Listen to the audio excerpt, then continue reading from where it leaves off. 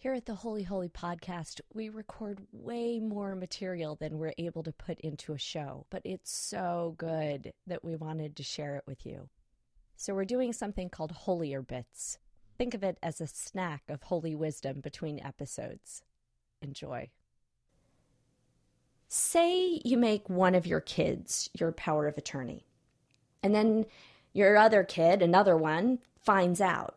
So you make that second child the power of attorney, but you don't tell the first kid because it would just upset her, and you don't want to deal with the sibling rivalry. Let them both think that they're the favorite. Let them both think they're the durable power of attorney. Then something happens to you. What then? Many times individuals create a power of attorney and give it to one child, and then a month later the other child comes to the house and says, well, why aren't I your agent? And so they execute another power of attorney, naming the other child. And so you get into this conflictual situation where you've got conflicting parties both vying for the same control. And both of whom have a document. Correct. So then you have to go to court to adjudicate that. That's Stephan Moser, a probate lawyer in Chicago. For more snippets on end-of-life wisdom and planning resources, visit holyholypodcast.com.